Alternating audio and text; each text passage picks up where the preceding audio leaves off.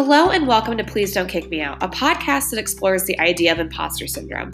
My name is Bianca Woolwick. I'm your host, and I'll be interviewing my friends and people that inspire me to figure out if we all have it figured out or what the key to success is.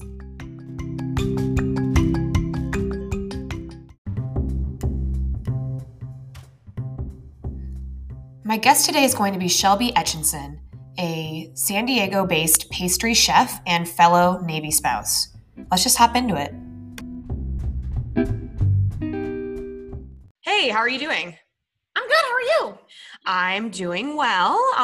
Thanks to everyone for the resounding support regarding the first couple episodes of the podcast. And thank you to my guest today, Shelby Etchison, who is coming to me from San Diego at a safe quarantine distance in her house. Yes, stuck in my house with my dog. Same. That is the resounding mood. But Shelby and I are unique. If it hasn't been obvious or interesting, it's a pretty big part of our lives that we are military spouses. Unfortunately, as much as we don't want it to define us, it actually defines everything, even though it shouldn't. We find that the concept of imposter syndrome in military spouses is very rampant. It's a feeling of you go from a civilian life into the spouse life. There's a lot of rules, red tape, regulations, and stuff. Just to preface, she and I are officer spouses. Our husbands are in the Navy. And so, not that matters, but, any military spouse listening out here to this, I really hope that you can listen to this podcast and feel a little more connected. And after this, definitely reach out to me if you need a friend or a shoulder to cry on, because I fucking get it. So excuse my language, but here we go. So Shelby, why don't you give like a 30,000 foot overview of kind of who you are, where you're from, and we can discuss how we met, and take it from there. Okay, so let's see. How do I keep this short? So I am a pastry chef. I'm a Navy pilot's wife. My husband flies helicopters for the Navy, and I am a dog mom. I'm originally from Annapolis, Maryland, but I'm currently living in San Diego, California. Yep. So Shelby lived in the Naval Academy is in Annapolis. So inevitably, you might meet someone that went to the Naval Academy, and your husband did go to the academy. So many people that I went to high school with, girls that I went to high school with, that are all now married to people that also went to the Naval Academy and are now scattered all over the world. So super not uncommon for that to happen where I'm from. No, not at all. Not at all. And so my background as a military spouse, to go off of that, is I was born in Minnesota. I moved to Colorado when I was 10. I went to college in Greeley, Colorado at University of Northern Colorado. And I specialized in PR and advertising. And then I moved to Denver after college. And around the time I was thinking maybe I wanted to move, and maybe I wanted to move on in life and not be in Denver anymore because I was just having such a hard time in my career. Denver's kind of a tough market. And I met my husband. So it's the saying goes that you don't meet the person you're meant to be with until you show up and start looking for yourself. And so I had been like in a really miserable job situation. I had rage quit, which I do not recommend. Don't ever burn a bridge. And I was ready for a change. And it just so happened that, he walked into my life at just the right exact time. And I fully had no background with military. My grandfather, he wasn't in the reserves, by the time I was born. So I don't really know much. He'd tell me stories, but it never affected me, and I never could really conceptualize it and understand it. So it's a weird life. It's such a weird life. And as much as you don't want it to define you, it defines everything about you. Where you live, what jobs you can take, how often you get to see I haven't seen my mom in almost a year. And I lived with my parents pretty much until I got married, because I was working at a restaurant in DC, which is a really high cost of living. And with what I was making, I couldn't afford an apartment in DC. So I was commuting back and forth from DC to Annapolis. So I lived with my parents. I saw my mom every day pretty much until I was like in my early 20s. And now I live 2,000 miles from her. And that's just such an adjustment. Yeah, I totally can empathize with that. I'm not necessarily as close with my family. Like they're pretty private as people, and Yeah. but I have had some family stuff come up recently that has, been really tough to be away from, even if even if they're just in Colorado. And I'm finding that I've never felt more alone in my life. Um, and I know that, like, this is going to sound like for the seasoned spouses and the ones that, really like have known me for a while, or they knew me at the previous command that Scott was joint billet at. I know that they're going to roll their eyes, but I don't think I'm ever going to come to a point where I'm like a hardened vet to it. I mean, it's never going to get easier. It's always going to be tough. But I'm grateful that I have a partner in it, and I have to be strong for them, because the biggest lie they'll ever tell you is that they're never going to deploy again. And I fell for it. And so anyway, my husband, he's cryptological warfare officer. And his job is very stressful. And it's been really hard watching him kind of go through it. And yours is currently in training. So Yes. like that's hard too. Yeah. He's currently stationed he's a helicopter pilot, so he's currently stationed at a squadron in San Diego, California. He's going to deploy at some point within the next year and a half. Especially with COVID changing everything, we don't know when. But my dog and I are home quarantined, and he's, considered an essential employee. So we're stuck at home, can't even go to the park, and he's still, going to work 12 hours a day, every day as usual. It's rough. And for me, I will say this because he told me it's fine. I can say it because it's out in the news, so I'm allowed to mention it. So their command decided, I don't know whose decision it was, and it doesn't matter. They decided for health reasons, it was best for them all to quarantine together on the ship, and then, to try and stop the spread of COVID. And whether or not it doesn't matter. I don't even want to get into it. Yeah. But the nice thing is that he can call me. He will go underway, and hopefully he'll be back within the time frame that he gave me originally. But it's a loneliness I have never felt in my entire life. I'm like, this is the weirdest thing. And I'm like, a deployment's going to be a cakewalk. Like, at least probably by then I'll be able to go and do things. Yeah, like a deployment, at least we can leave our houses, hopefully. And I know we're all going to come out the other side of this with just wildly different ways our habits are. This is going to change us as a species. I've been told, so, because I've been doing a lot of reading and I went down a rabbit hole. But anyway, so we are touching on it. We're talking about imposter syndrome. So I will get into how you and I met. So it's kind of a funny story. It was very serendipitous. We went to a happy hour. I showed up late. I literally almost fell because there was a lip. Did you remember that? Like at Nolita Hall, there was a random step. Yeah, I remember you came to the table and you were like, I was frantic. I almost just broke my ankle, guys. And I'm like, hi, nice to meet you. And she's like, and Shelby was like, hi, my level of weirdo. Thank you. And there was this point in time, and maybe I'm making this up in my head, but we all had glasses of wine and we were like, cheers. And I swear, maybe like I just thought it in my head. I swear people were like, oh, well, hopefully one day we're all pregnant together. And I was like, okay, these are not my people. No, I think that happened. I think it did. That sounds familiar. It's not a dig, but I have, I'm on the fence about whether or not I want kids. But here's another thing that happens in imposter syndrome.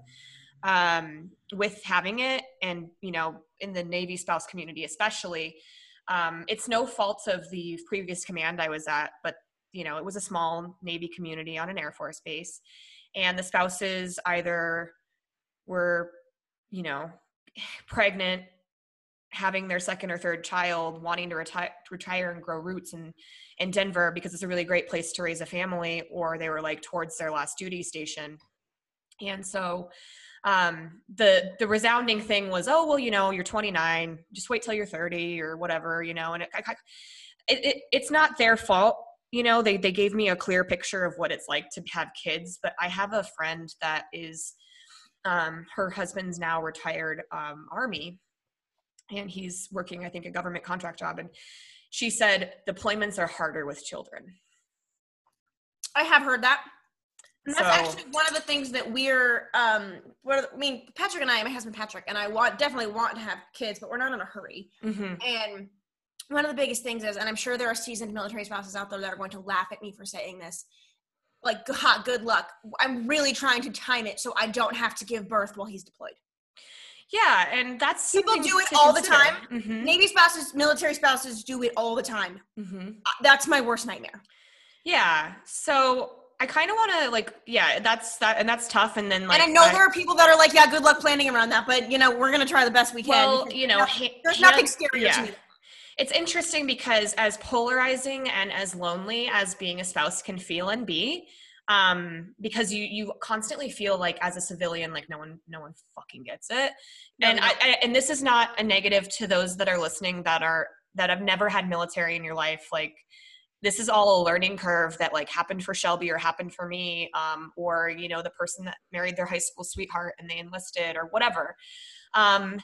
It's definitely kind of, you have hands on your back through community, and everyone says that they're there to support you. You have like an ombudsman, and they help kind of relay information.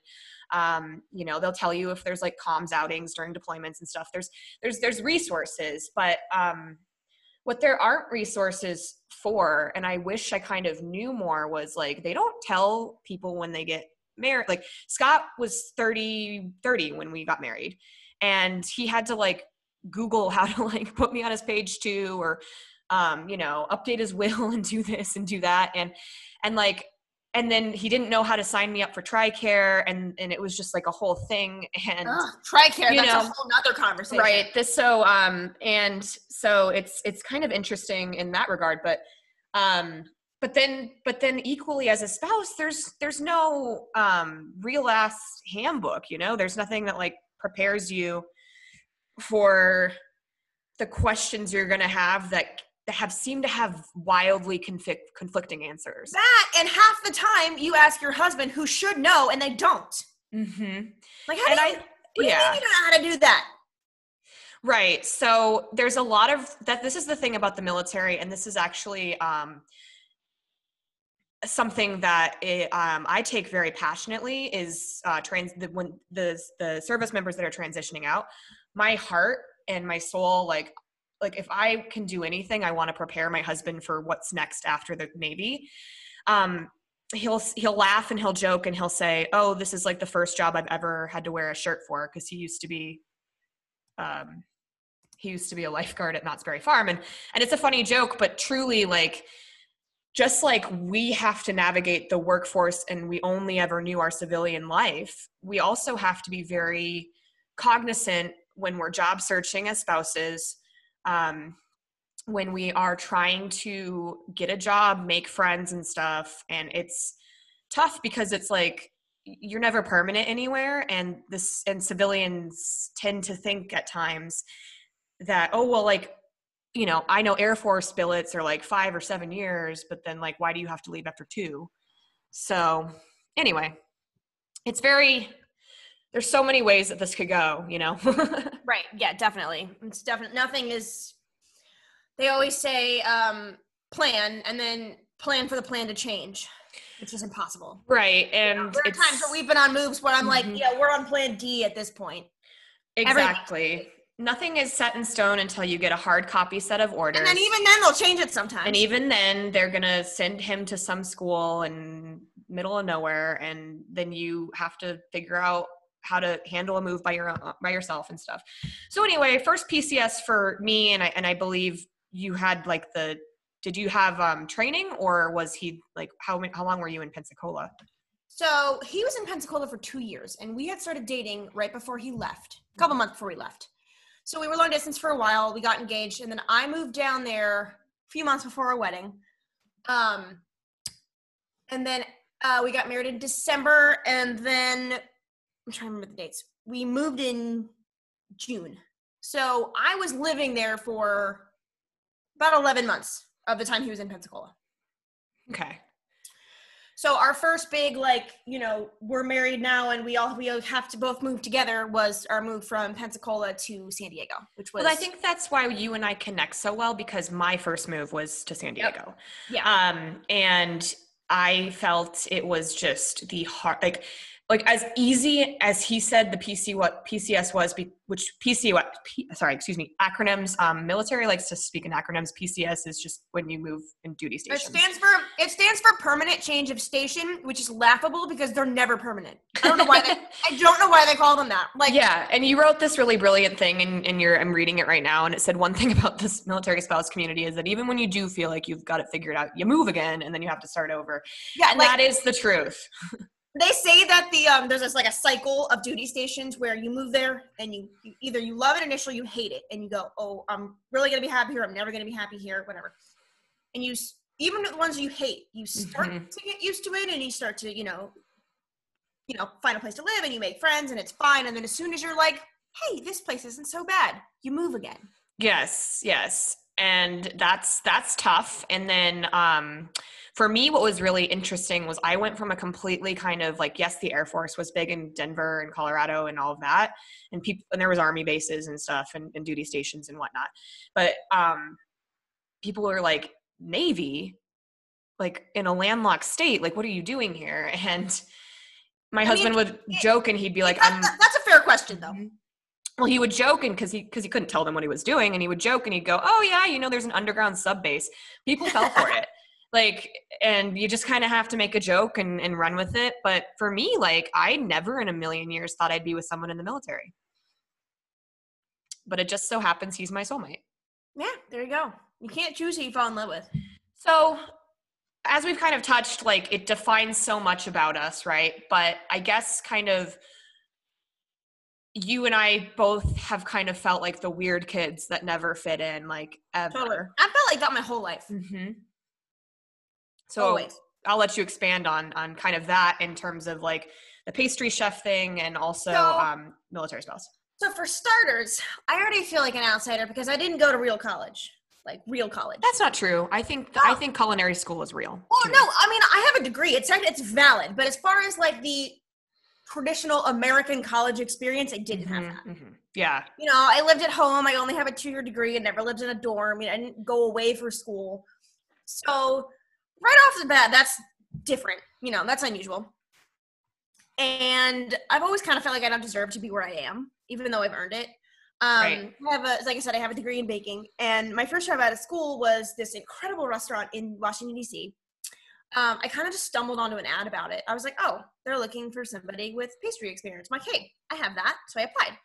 And I did an on-the-job interview, and they pretty much hired me. Like, I did 2 days of just working in their kitchen. This is a thing in the restaurant community. A lot of times it's called staging, and you just go work in someone's kitchen. Mm-hmm. Yeah, I'm super familiar with that, yeah. Sometimes it's as like an interview, like, hey, I want to work here. And sometimes it's just like, hey, I just kind of want to see how you guys run things, So they did that for 2 days. They hired me at the end of the second day. And like, as I started working there, I realized, I'm like, oh, this place is kind of a big deal. Like, year and a half before I started working there, they were Bon Appetit's like best new restaurant of the year. Wow. Like, out of every restaurant in the country, this was the best new restaurant in the country. I was like, oh, okay, this is a really big deal. And then a couple months after I started working there, they got a Michelin star, which is a humongous deal. So I wasn't super up to speed on the food scene in Washington, D.C. because I didn't live there. I live 40 miles away. So I started getting into this. I'm like, oh, I kind of just stumbled onto this, and I don't feel like I'm good enough to be here. Yeah. And everybody I worked with was, first of all, I was the youngest by far. I was the newest out of school by far. And I was like, I feel like I'm just winging it, which is silly because I have a degree in pastry. I was qualified to be there. But I'm like, are they all just going to figure out that they're all super qualified for this and I'm just winging it? I mean, I loved working there. Like, I don't want to sound like I didn't like working there. I loved working there. And everyone there was great, but I still just had this lingering feeling in the back of my head where I'm like, I'm winging it. I don't deserve to be here. It's and that's the imposter syndrome talking. Mm-hmm. Yeah, no, I totally 100% relate to you. I mean, obviously, like, I'm a pantry chef. You know, I can cook. Like, thank goodness for home ec. I learned how to cook. Seriously, I'm a big supporter that we need to bring home ec back. And I love my mom, but my mom's favorite spice is parsley. So I grew up eating kind of not really super flavored food. So I deeply respect the culinary scene. I'm a huge foodie based on deprivation. I call myself a professional foodie sometimes. I kind of like that. I should add it to my resume. That's kind of what I am because I have the qualifications. Like I went to culinary school. Mm-hmm. So like, not to like sound full of myself, but I do have just a little bit of an edge over a lot of people that call themselves foodies. I'm like, well, you know, but so a lot of times I call myself a professional foodie, which is silly and it's not a real title, but you know, when I'm not working and I just want to eat things, it makes it feel, you know, justified. Yeah.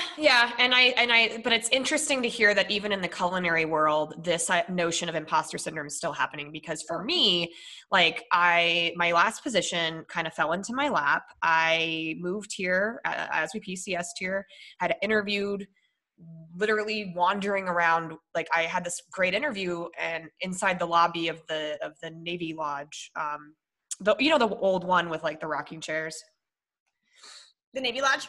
Yeah, I don't know if it was like the Navy Gate or the Navy Lodge, but regardless, it was on Coronado or 32nd Street. No, this was in Pensacola. Oh, in Pensacola. Oh, I don't know if I ever went to that one, but I've not heard good things about it. I mean, Navy lodges, you make it work. Navy lodges are super hit or miss. Sometimes they're like these like tiny little hotels in the middle of nowhere, and sometimes they're like the ones on Coronado, and you're like, wow, this is incredible. Right, and it's hard for me because I don't want any of my guests to feel, or not my guests, but because you're my guest, I don't want anyone to feel super left out regarding this conversation. But basically, if you've never been on a military base before, there's quite a number of things that you wouldn't know. There's like a hotel and, you know, a grocery store. Right. A post office, usually. Sometimes there's a post office. Yes. Because there are people that live on base, depending on where you go.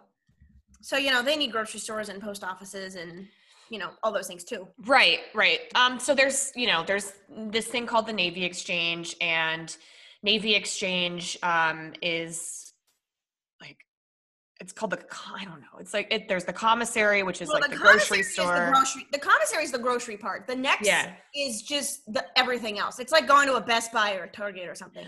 Right. And the cheapest place you can get Tom's, and then it's all tax-free. It's the cheapest place you can get a lot of name brand things. Yeah. So, and it's I think they do this kind of as a way to, you know, help and give back. Like you definitely, there's two times a month that you do not want to go to the exchange. Payday. 15th and the 30th, because, depending on the days of the month, sometimes it'll be like the 24th or the 24th, the 14th, or, you know, whatever. But whenever payday, avoid the commissary on payday. Anyway, and we're in San Diego, and San Diego has one of the largest military populations in the United States. Second only to like Norfolk, I think. Yeah, exactly. So there's a lot of military. And for me, when I moved here, I finally felt like I was understood, because I met more spouses closer to my age range, because I'm 30. Maybe they don't want children right now, but you know, they're not making, you know, decisions one way or the other yet. And we'd all kind of been married around the same time. So you've been married over 2 years. Yes. For me, it'll be 3 years, October 13th, which is funny because it's the Navy's birthday. And so it's our excuse to not go to the Navy ball. There you go.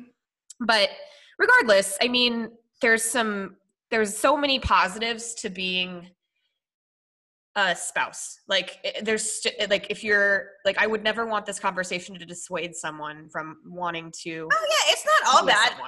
It's not all bad. I get to live in San Diego.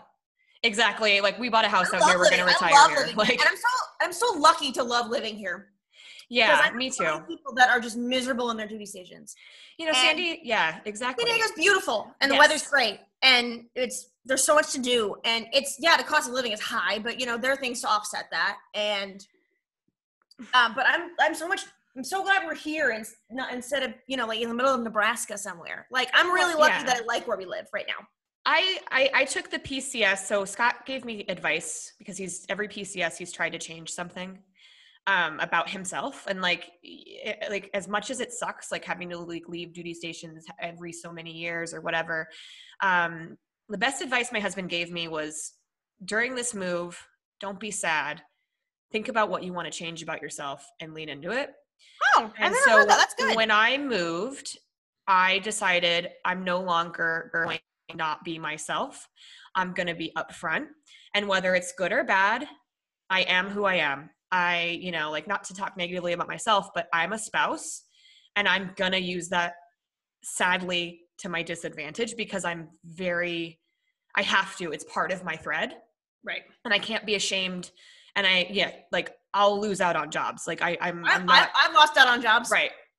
But, and it sucks, but it's the right thing to do for me to tell them I'm not permanent. Like, I can't lie. Like, that's not. I had a job that I interviewed for about 6 months before we left Pensacola, and I was a shoo-in for this job. I was overqualified for this job, but like the person interviewing me seemed like they really liked me, and that like this seemed really promising. And when they found out I might be I couldn't hold it in. I'm like, I feel dishonest, I gotta tell you, and they didn't hire me. And I was so upset because I, at that point, couldn't find a job because no one would hire me because we were moving in 6 months. But I didn't want to not disclose that because I felt dishonest. So right. It's a tough spot to be in.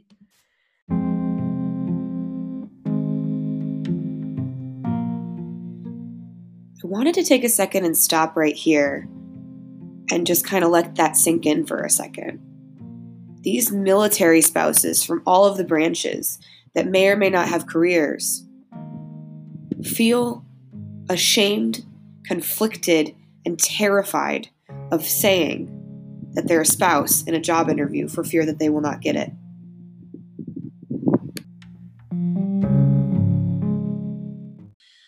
But I know I didn't get laid off because I'm a military spouse. Right. I got laid off because the budget, COVID. Like, I got laid off. I'm not laid off. I got temporarily furloughed from my job until COVID blows over. And that has nothing to do with me being a military spouse. That has everything to do with just the way the world is.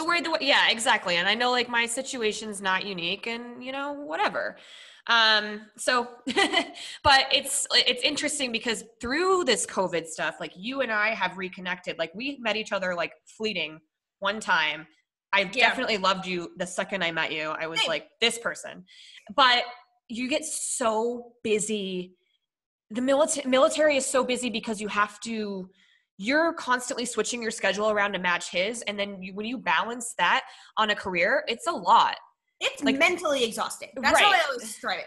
It's mentally exhausting. The mental gymnastics of trying to figure out schedules and trying to figure out, are you going to be home? Oh, you're going to be gone for a week for training? This is the first time hearing of that. Cool. Like, the mental gymnastics of trying to get everything straight and, oh, this is happening and you're going to be gone, but they're coming to work on our apartment. There's a lot. It's just so many things at once. Right. And then there's the level of like, when they're gone, there's this thing called OPSEC, which is like operations, like just the way you can talk about. Yeah. I think it's OPSEC. It's the way it's what you can and can't say. Like they'll tell you like, don't put like a ribbon on your car that says "Love my sailor." Like don't fly a Navy flag. Like it's crazy amount of security, but like not to play into like, ooh, I'm a woman and I'm a victim, but like I'm alone sometimes. And like when my husband deploys, I won't know where he is. Exactly. We won't know. I know he's going to be on a ship, and I think I'm allowed to know the name of the ship, but I'm not allowed to have any information on where the ship is going. Oh, exactly. Because and we're in a day and age where social media, one wrong thing can truly be very dangerous. And in the military, like, just as a blanket statement to everyone, like, please, think of your service members' safety when you share any information. Usually the rule is, if it's in the news, you can share it. Exactly. If it's in the news, you can share it. And if it comes from the ombudsman, like, oh, they're like, joint comms is going down or whatever, like, then you can also, like, you'll know, okay, like, I'm not going to hear from them for a couple of days. Right. But anyway, I like it's just like such a weird, like they don't explain it to you. No, you kind of have to figure it out as you go along. So let's go back to TRICARE. TRICARE is what we have as Healthcare. It's our healthcare system. I got so much conflicting information about whether I should stay Prime or Select, which is the two Select. branches. So I switched to Select this year. I was on Prime, and that Select allows me to choose my provider. We can see civilian doctors. Exactly. I found a new OBGYN. I think she's amazing. It was a really positive experience, but my experience on TRICARE has been, it is incredible when you need it. It is a nightmare when you're just trying to get an appointment somewhere. And I have also found too that it's incredible if you're healthy. Right. If you're healthy and you don't really take a lot of medications, or the medications you take have generics, and if you're a healthy person, it's great to have. And also in this day and age, I am so fortunate to have healthcare. I'm just gonna exactly. Like I feel very blessed. Neither you or I are working right now. I am so fortunate to have healthcare. Yeah, and it's just funny because like my HR manager on the way out, she was like, "Oh, you probably don't need this form," and I'm like, you just have to giggle like. And then TRICARE, But if you're someone who, like, I have been taking a medication before I got on TRICARE that doesn't have a generic. When I got on TRICARE, I jumped through so many hoops trying to get it covered. They wouldn't cover it. I had to switch to a different medicine that I don't like as much, but I'm dealing with it. But again, I'm happy to have healthcare. So we're a lot more fortunate. Even though TRICARE sucks sometimes, we're a lot more fortunate than others. The fact that we have healthcare. Absolutely. And I'm thinking about the optics of this conversation. I don't want to make it sound like we're so privileged and it's exciting and whatever, but there are some really amazing things that can come from it. TRICARE is one of them. Yeah. There's some amazing, the Navy has the best duty stations. Absolutely. You're almost always going to be on a coast somewhere. Unless you're in Colorado on a joint billet. And as somebody who grew up in a Navy town by the water, being by the water is so comforting to me. Being landlocked stresses me out a little bit. Yeah. For me, I really didn't. So I was born in Minnesota, and then I traded Minnesota for Colorado, and it's a little bit less harsh of winter. Yeah. But they'll say there's 300 days of sunshine in Colorado, which 300 plus I would say, because but I also feel like I've had better weather patterns in San Diego, and I don't know who I am anymore because people are like, you're going to miss seasons. And I fully had to run my heat 2 weeks ago. Yeah, we definitely, they're not as drastic, but we definitely have seasons here. And it's not the same kind of cold. It is like it's like a chill. I don't know how to explain it. It's because your body's used to like these temperatures of like 65, minimum. And then it'll rain, and it's freezing rain. And it's 50 degrees outside. And it's 50 degrees out.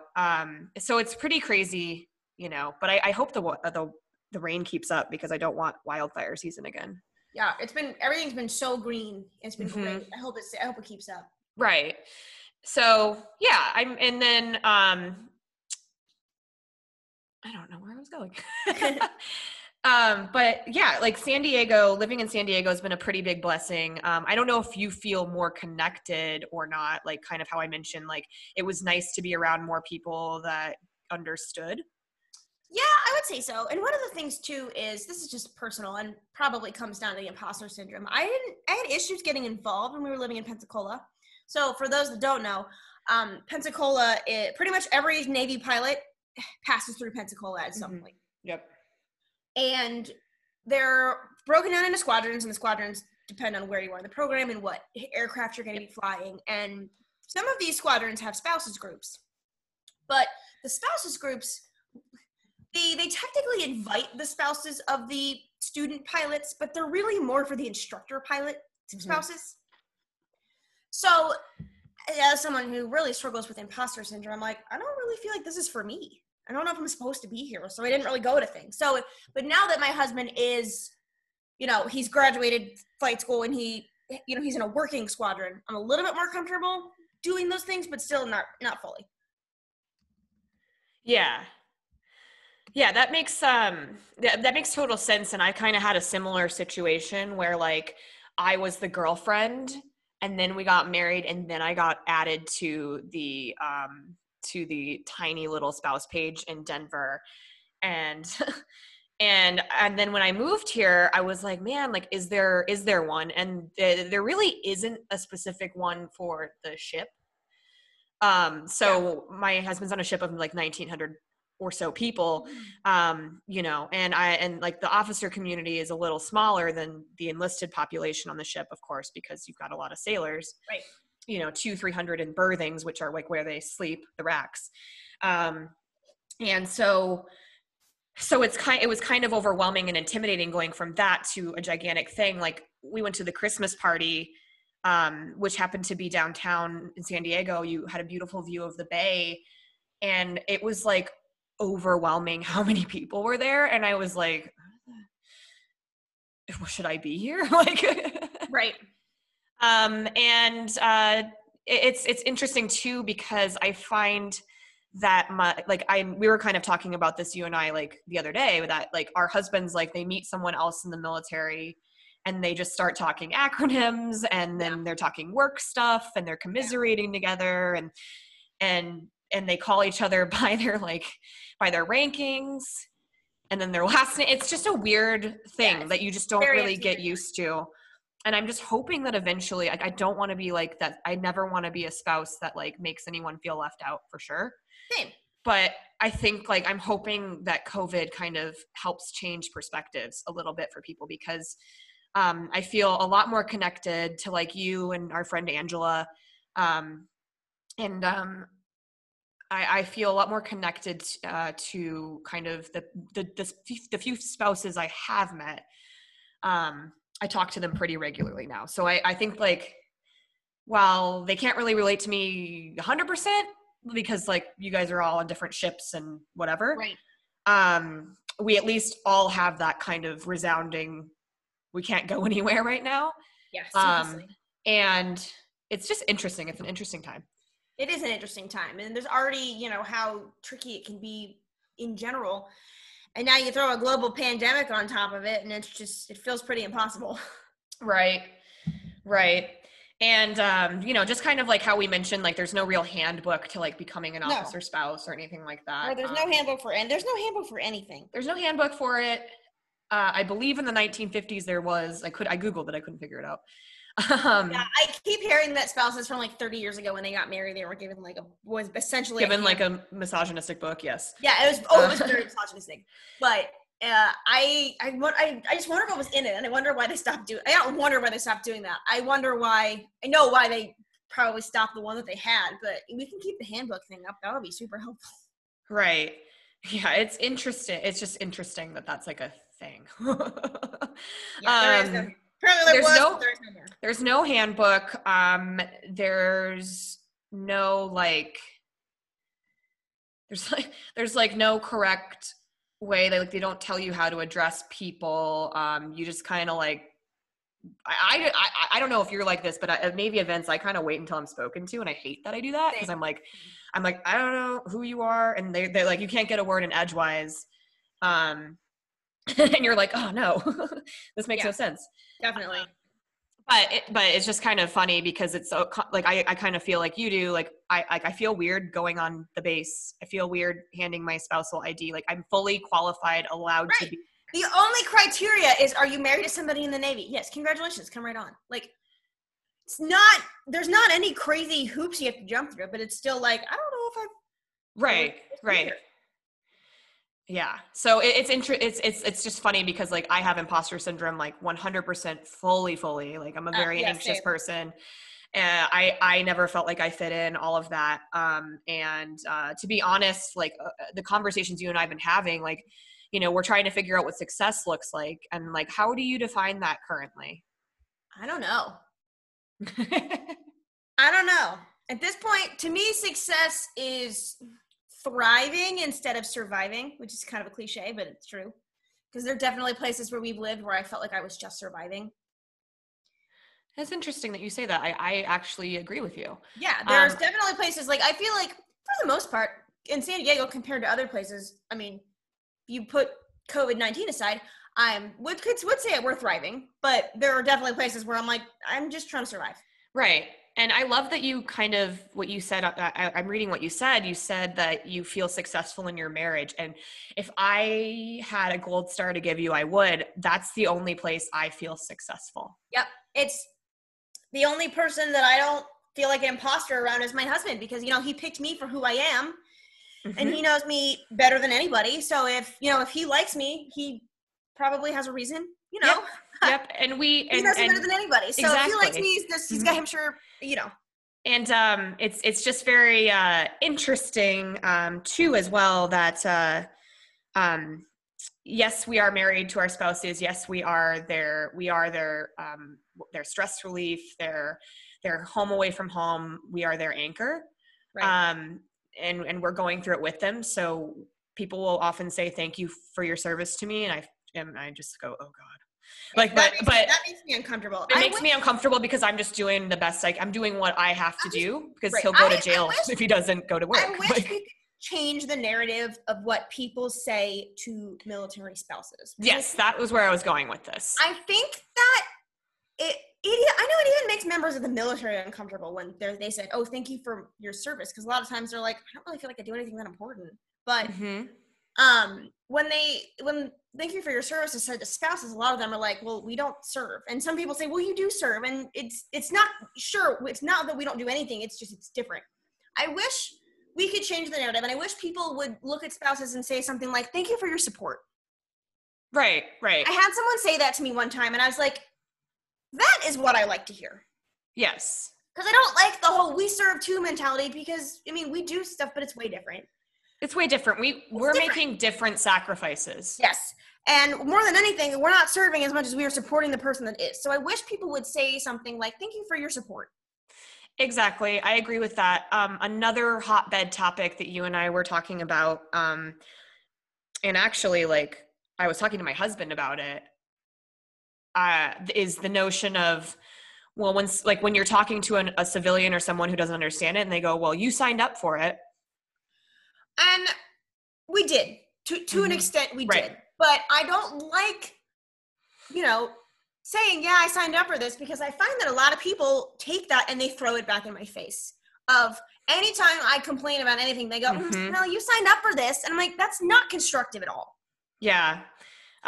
It hurts my feelings because my family actually says that to me a lot. And I know it's because it comes from a place of them not understanding what I'm going through.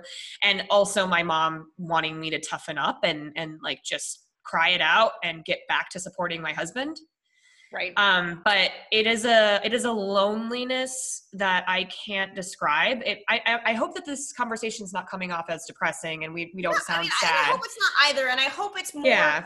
I hope it almost brings some transparency to the military spouse community, because when my husband and I were engaged, a lot of people that I'd grown up with, because I grew up in Annapolis, that were, either retired military spouses, they would like pat me on the back and say things like, oh, it's going to be great. You'll see the world and you'll make lots of friends. And I'm like, wondering when the friend part kicks in, because it's the way a lot of people talk about, I don't know if things have changed in the last 20 years or so, but the way that people had talked about it was, oh yeah, it's a great community. It's a giant sorority. And I'm like, I don't know if that's true. And I don't think that that's as common as people like to act like it is. Right. Basically what I'm saying is the description of the military spouse community that I was given prior to getting married is so not what it actually is. Oh, definitely. That's the point. That's the point I'm trying to make. You're spot on there. It's funny because it's like my parents were like, oh, you'll see the world. It's like, or I'm going to Hawaii, or hey, I don't, you get a couple of options. You get a couple of options. You weigh out what's best for their career, and then you go. And then half the time they don't care and they say whoever they want anyway. Right. So, I mean, it's just kind of, it's tit for tat. It's a weird time, and I guess what, like the main points of this conversation that I want to hit home on is imposter syndrome is completely rampant among military spouses. Shelby and I are not unique. No, not at all. Well, I'm not saying we're not, like, we are unique. We are very interesting people, but we're not unique in feeling this way. And I guess I want to bring a little humility and light into, we would like the narratives to change on how people support us, and to understand that, like, COVID is a lonely thing for everyone, but imagine, you know, we like, she and I are basically in a throuple basically, where you're married to your husband, but they're married to the military but they're married to the military. So you have a third passenger that's just backseat driving the whole time. And it really defines and shapes you. And it's interesting. It rewires your brain. Like, for sure. And one of the crazy things too is with COVID, I'm seeing a lot of people that, like, clearly have never had the government cancel their plans before. I love that meme. And I was like, oh, this is just how this is, you know, oh, we're not going anywhere. Okay, that's fine. Did you see the meme I shared? Because I've seen so many variations of some of you have never had the government cancel your plans before, and it shows. Yeah. I've seen many variations. I think it's a little bitchy, but you know, the government canceling things or moving things for us is just that's every day. Yeah. Okay, so I think, like, I feel really good about kind of how we've covered this topic, and I kind of want to move on to, like, the more fun stuff, because I don't want us to sound like Eeyore. Shelby and I are happy people. We really are. Like I said, it's not all bad. I'm looking out my window at sunshine and palm trees, so I'm doing. So I have to when I record, I have to shut, like, this is my third episode, so every time I do it, something happens. So I had to, like, put a sign on my door that said, like, please don't knock, my dog will go ballistic, I'm recording a podcast.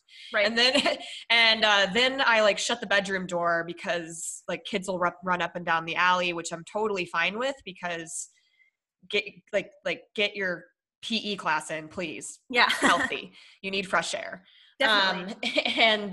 And then today it's like, and then my AirPods weren't connecting. So it's been kind of an interesting thing. So I now have my format down. I now exactly know what I'm doing.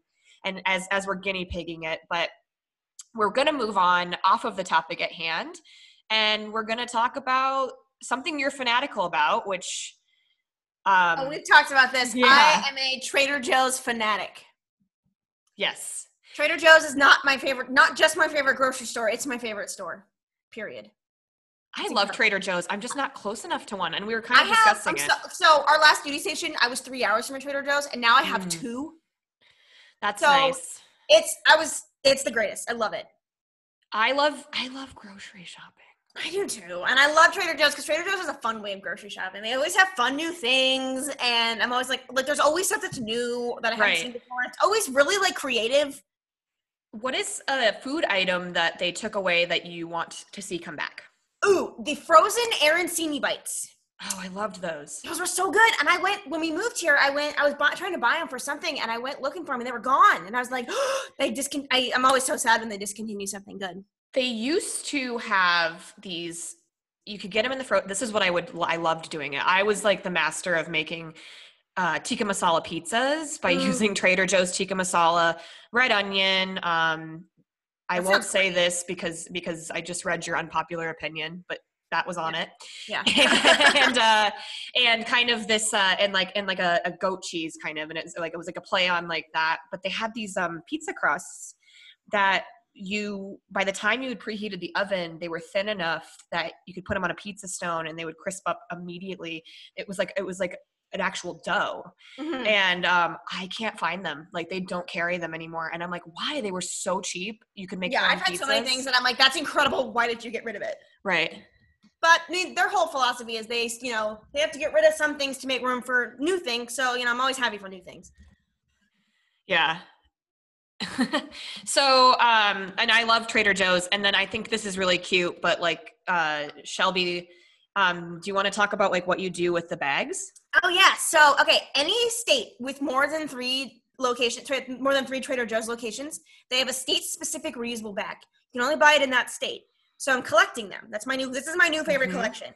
I have about, 12 different states, and I'm trying to collect as many more as possible. very particular about having one from everywhere I've lived, as many places as I can visit, and when people will mail me them, that's great too. So I have a Southern California, an Arizona, Florida, Washington State, Maryland, Wisconsin, Michigan, New Mexico, Ohio, New York, Indiana, and Virginia. And I think I may have a couple more. I think I'm forgetting one. But this is like a weird, I like it. They're all really cool, and they all have really like the state flower or the state bird. Or they are like, really cool. They're really cool. Like I got the New Mexico one, and it has like green chilies on it, and my friend, cacti, and it's super cool. I'm currently on the hunt for northern. They split it for California. There's a Northern California bag and a Southern California bag. I'm on the hunt for the Northern California bag in Tennessee and Washington D.C. So I have a friend that is in Sacramento, so I will have her check her Trader Joe's. Yes, please. I would love that. Yeah. Brittany, I know you're listening to this because you will be a podcast guest one of these days. But can you send Shelb a bag? Send me a Northern California bag. I'll love you forever. And I'm curious what you're going to do with it when you collect all of them. I don't know. I mean, I use them. Like I'm not. They're not like it's not like a shrine to Trader Joe's. I use them, but at this point, my basket of reusable grocery bags is just growing and growing and growing. Oh my god, same. And but people leave stuff at my house. I use them for things other than groceries, but I have, and the cashiers always comment on my bags. So I was like, oh, this is such a cool one. I'm like, yeah, that's from Indiana, or that's from New Mexico, or whatever. Yeah. So Scott has like I think as much as I love their topical like state bags. Scott happens to he'll take one bag to work. It's a Trader Joe's bag, the canvas one. He loves it. The canvas one with the vegetables on it? But then, no, just canvas, just says Trader Joe's. I have a canvas one that has all these colorful vegetables on it. Oh, okay. Yeah, but no, not that one. It's just like a plain canvas bag. I don't even think they make them anymore. Like they were mine, and then he decided they're his. So every time I need a reusable bag, I can't find one. And the one I want, which carries the most amount of stuff, is sitting in his stateroom on the ship. So I mean, as much as that annoys me, I now kind of miss it, Yeah, sure. But yeah, so I guess that brings us to your unpopular opinion. So what's that one going to be? Cilantro is garbage, and I will die on this hill. This is the hill I die on. Apparently, there's a thing where certain people that hate cilantro have this, it's genetic, and it's a certain gene that makes cilantro taste like soap. Yeah. And this is especially tragic for someone who lives in Southern California, which is, and for San Diego, it's practically called almost Mexico. Cilantro is on everything. It's the worst. And I feel like the worst person in the world, but I'm like, can you make that without cilantro? I want to like it because it's in everything, but I can't it tastes like soap. I'm one of those unlucky people. It is, it's funny because sometimes cilantro, I said this recently, sometimes cilantro to me tastes a little soapy. Mm-hmm. And I think our taste buds actually change over time. Don't at me, I'm not a scientist, but I do believe that our bodies change tolerances to certain things as we grow and change. And what tastes like something one way, is another, but I've read that it's a gene. Yeah, it is. But I have heard that about the taste buds changing. So I do periodically try it just to see if anything's changed. And there was one time I tasted something. It was in an herb mix or something. And I tasted it and it was incredible. And my first thought was, hold on. Is this cilantro? Is this what cilantro tastes like to everybody else? It wasn't cilantro, but I was really hoping. Yeah. I definitely I wish I had that gene sometimes because I'm confused why it sometimes tastes soapy to me and sometimes doesn't. I will never understand. Like but I don't think that's a bad opinion by any means. I mean, that's your taste buds. It's just unpopular and a lot of people are like, what? Cilantro's the best. And I'm like, it tastes like soap. What are you doing? Yeah, absolutely. Cilantro is trash. That's all. So we've kind of touched on all the things, where that we needed to discuss here. So we'll get to, as we wrap up, what are you, do you have anything that you'd want to promote? So the biggest thing right now is if you have the means and your local restaurants are open, get takeout. Right. but get takeout. Buy alcohol if they're selling it. Tip well. The restaurant industry's never faced anything like this before. Their restaurants are closing. Like, they're all shuttering. A lot of them won't reopen once this passes because they just financially can't afford to. Most of the restaurant industry employees have been laid off or furloughed. So if your favorite restaurant is still open and they're doing takeout, buy takeout. Order takeout. Right, exactly. Follow social distancing practices, of course. Yes. Order takeout, for sure. Yes. Because if we don't, a lot of the ones you like might not reopen when this passes. So yes. that's my big thing is support the restaurant industry right now. We need it. I agree with that, and I am by nature an extreme over tipper. It's my husband always gets after me about it, but I did work in service industry for almost a year. So I agree with that 100%, and so I will echo that. Make sure that you are helping the small businesses and trying to give your money to the small businesses in your community where you can. Yeah, and if they're doing takeout alcohol and you drink, buy it. Because alcohol, one of the places restaurants are really hurting is food profit margins are really, really thin. And most restaurants make a lot of their money on alcohol sales. And because all the bars are closed, they're not making as much money. So if if your favorite cocktail is available to go, get it. Right, exactly. It's a win-win. You get to enjoy a great cocktail and they get to enjoy what the markup is on that because alcohol is how they make money. So. Oh, exactly. Yeah. Get your favorite cocktail. Basically, go to your favorite, if they're still open, go to your favorite restaurant, get your favorite cocktail to go, and tip well. Yes. They need all the help they can get. Absolutely. And you have any parting words for me? I don't think so. This has been great. Of course. Thank you so much, Shelby. And I hope that you have a great day. Give your dog Pippa my love, and we will talk soon. Thanks so much.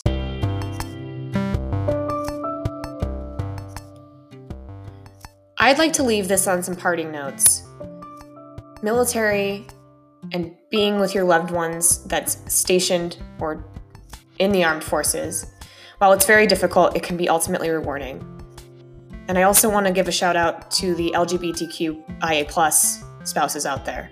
I want you to know that your struggles are just as valid, and we understand you probably more than you can know. So don't ever be afraid to reach out to myself, Shelby on the podcast today, or anyone in your command.